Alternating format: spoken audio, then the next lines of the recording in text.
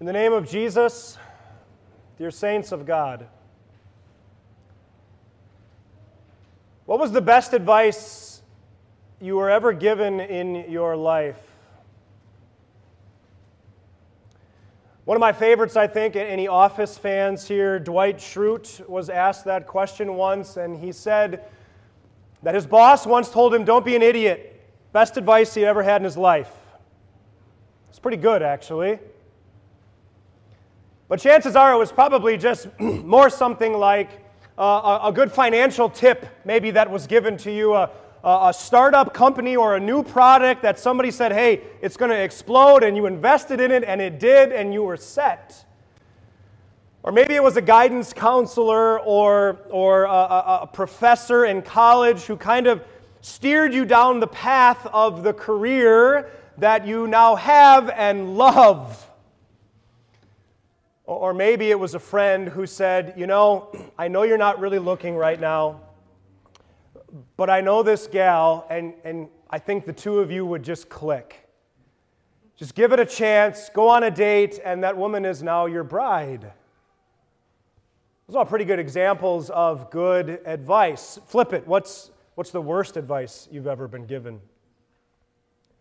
Maybe it's just the exact opposite of all of those examples I just listed. Maybe it was a terrible financial tip and it bankrupted you. Or maybe it was a job and a career that you went into and it took you too long to realize that it was a waste of your talents and a waste of your time, but you'd already put 20 years in, so you might as well finish it. Or maybe it was a friend who set you up on the absolute worst date of your life. I think for my money, if I'm going with what is the worst advice I've ever been given, I don't think of a specific time or even a specific example, but I think in more general ways, and when people give you advice that's either very shallow or cliche, and it really does nothing for you, and I think at the top of that list might be, and this is going to sound weird, at the top of that list are the words that Jesus spoke to us this morning in the gospel.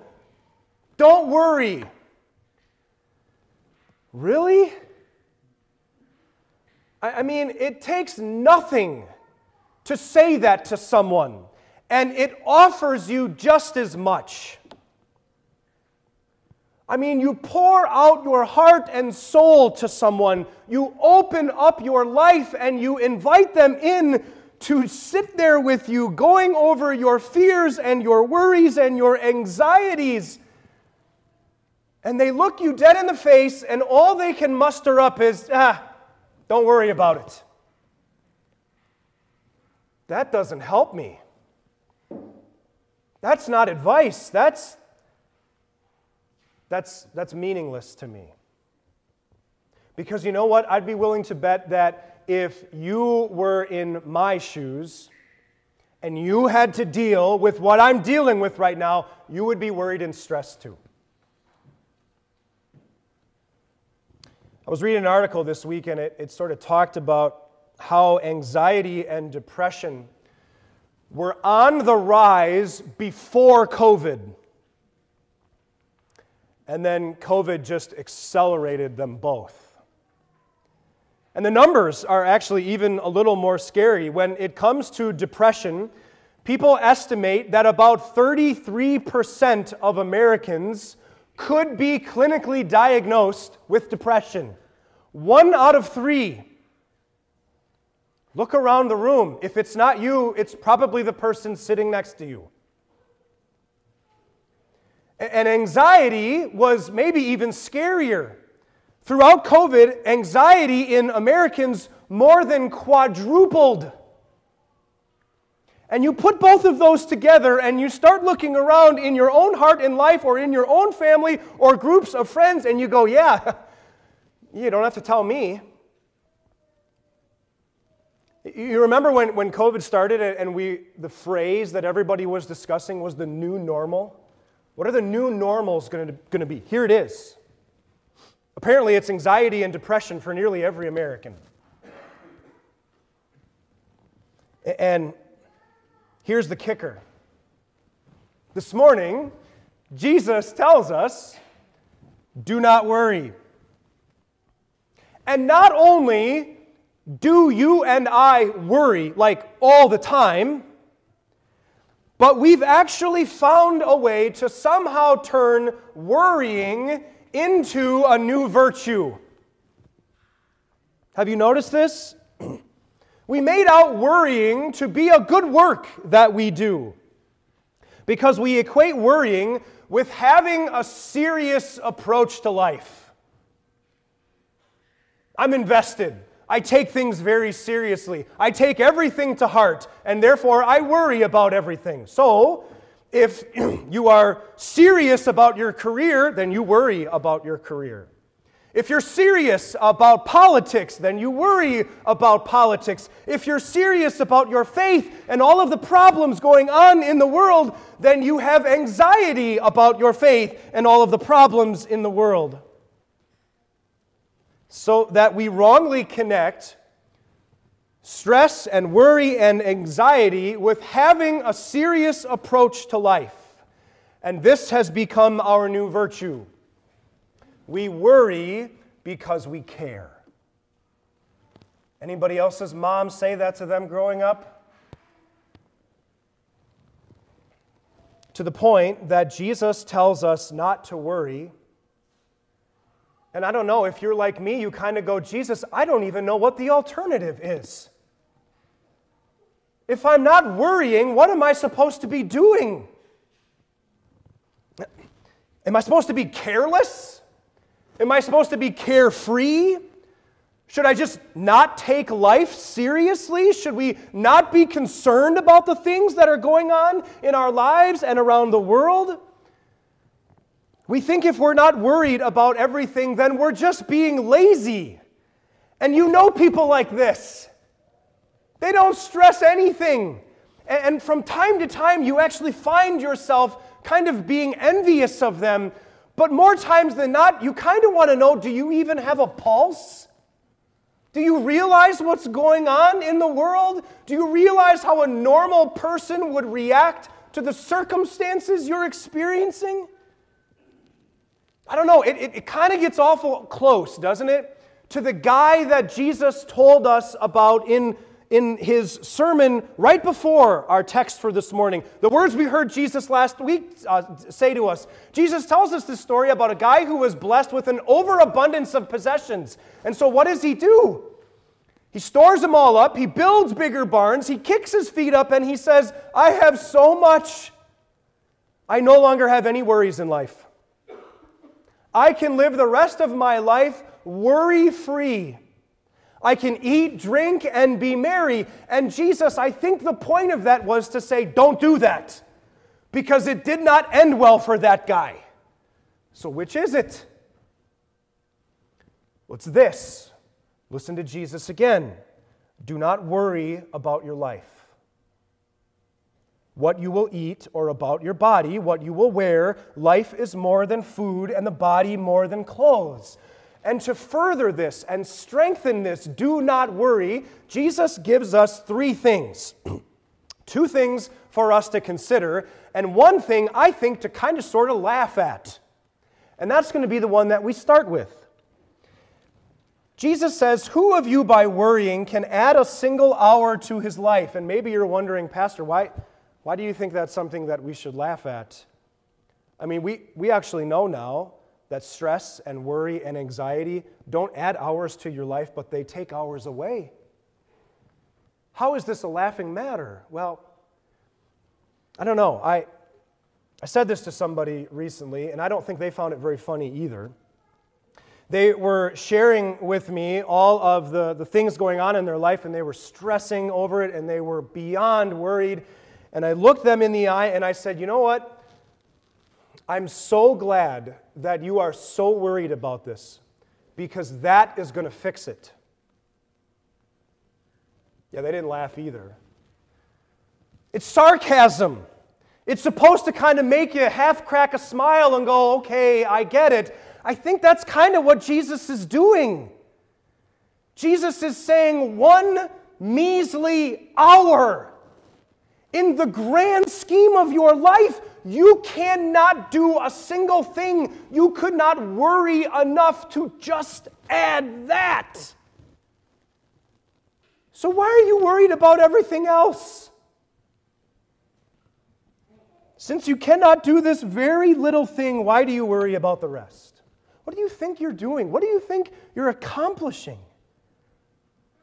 And then Jesus gives us two things to consider, and that word consider is a heavy word. It's a word that literally means to have something sort of hang over your mind. And when I describe it like that, you know exactly what I'm talking about. To consider, to ponder something. And it brings to my mind sort of like a cartoon with like the thought bubble over their head that just sort of follows them around all day. Jesus says, I want this to be in your thought bubble. I want you to let this hang over your head for a while in a good way. Jesus says, consider the ravens. When was the last time you did that? Jesus says, not a single one of them owns a tractor. They don't build any barns. They don't operate a farm. They don't have any of these things. And yet, do you know what they have? Food. And do you know why? Because God feeds them. Jesus says birds don't sow or reap or harvest or cook, and yet they always eat. And here's the point. How much more valuable you are to God than birds. Or Jesus says, consider the lilies of the field. You'll never see a flower slaving away at a sewing machine. You'll never hear a flower stand in front of its closet and complain that it has nothing to wear. No. And yet Jesus says, I tell you, not even Solomon in all of his splendor was dressed like one of these. And if that is how God clothes the grass of the field, which is here today and tomorrow is thrown into the fire, how much more will He clothe you, O you of little faith? And there it is. There's the alternative to worry. Repent, you of little faith. You see, worrying is not how we show people that we take life seriously.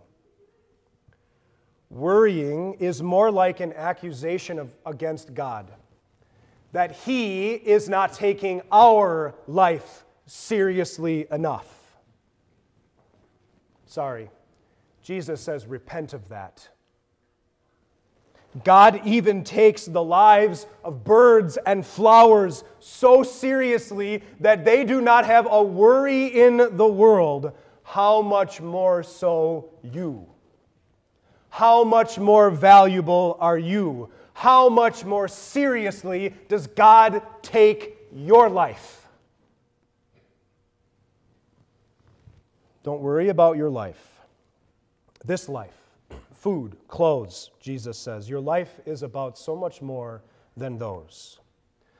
Those are the things, the physical things, the earthly things, the things down below, the things that won't last. Those are the things that pagans, unbelievers, those are the things that people who do not have God as Father, who do not know Jesus as Savior, that's what they spend their life chasing after because it's all they have. Not so with you.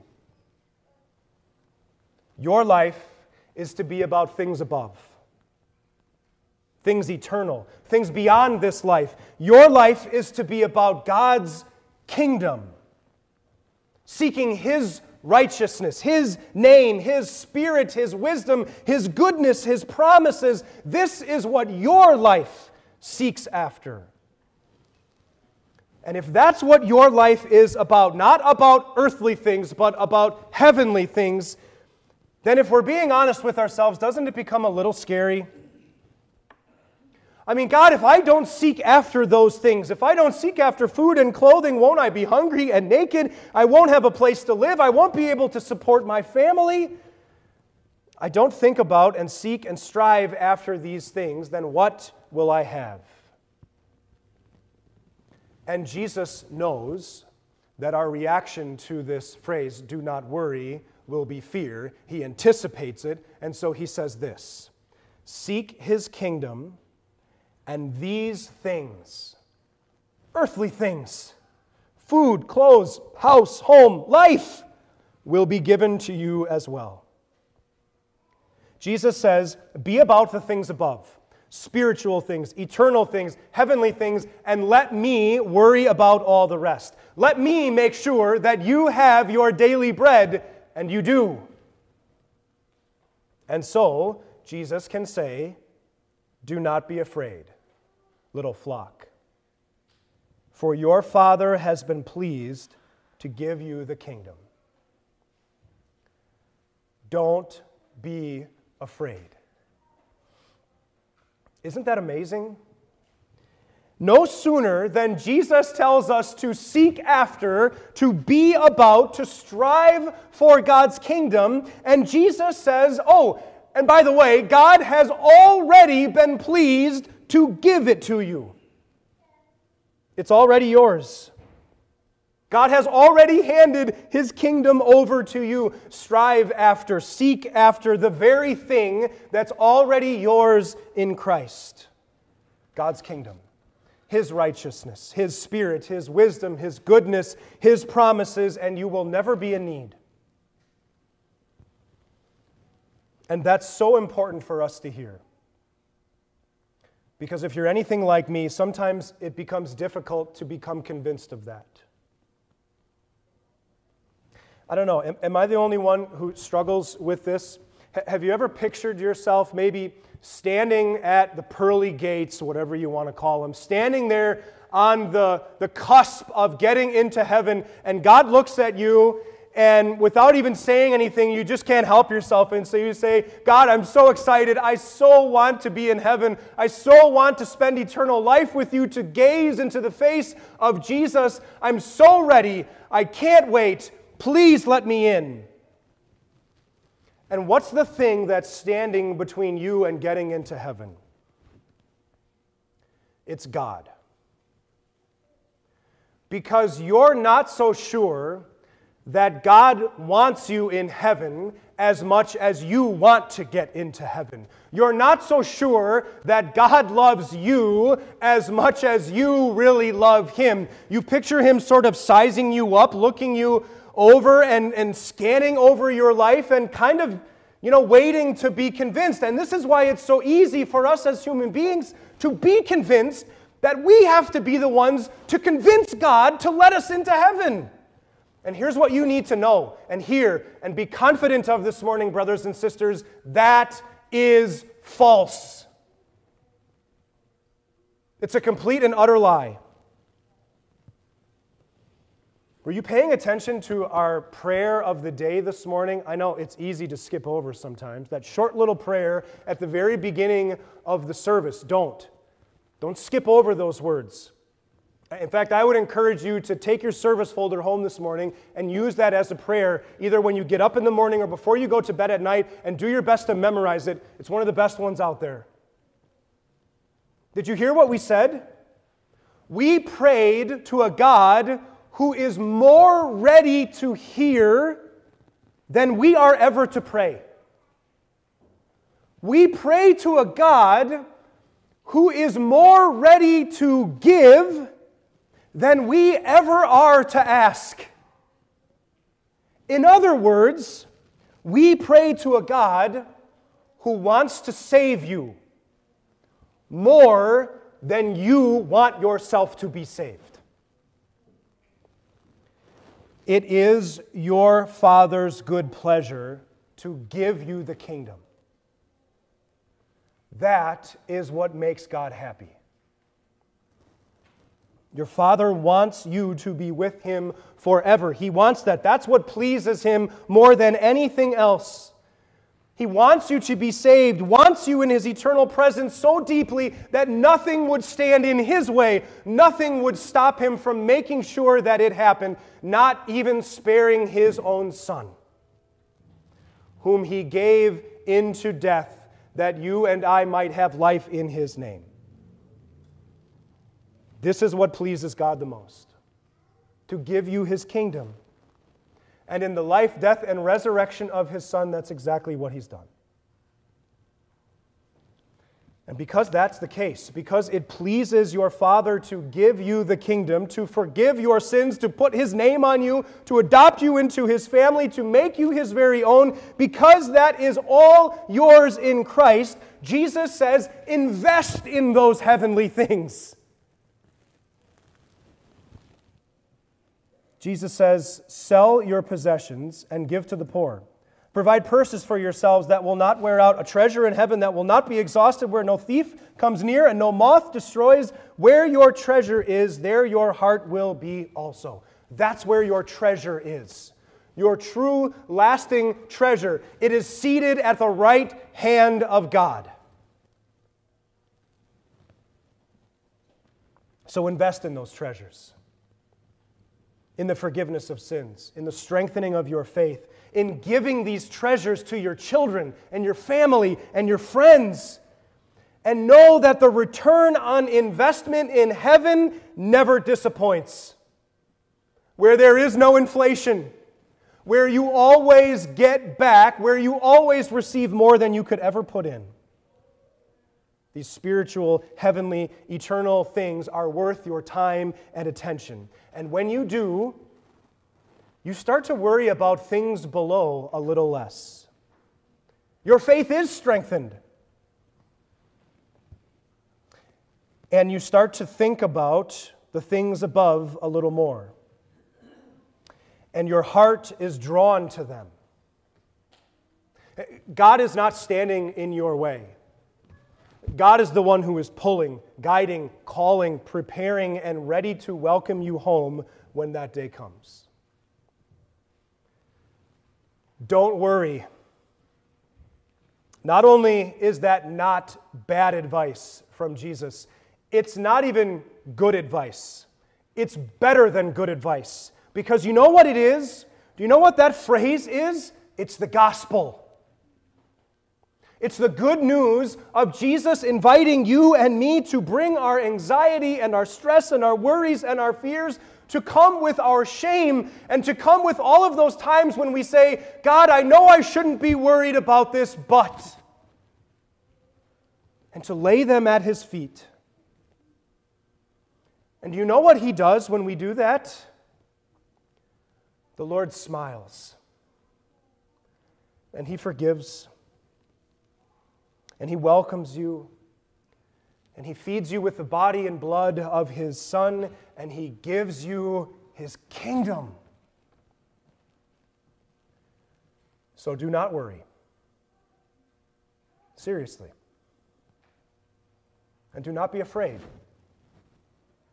Seriously. Because it pleases your Father to give you His kingdom. And it is yours, today and forever. In Jesus' name, amen.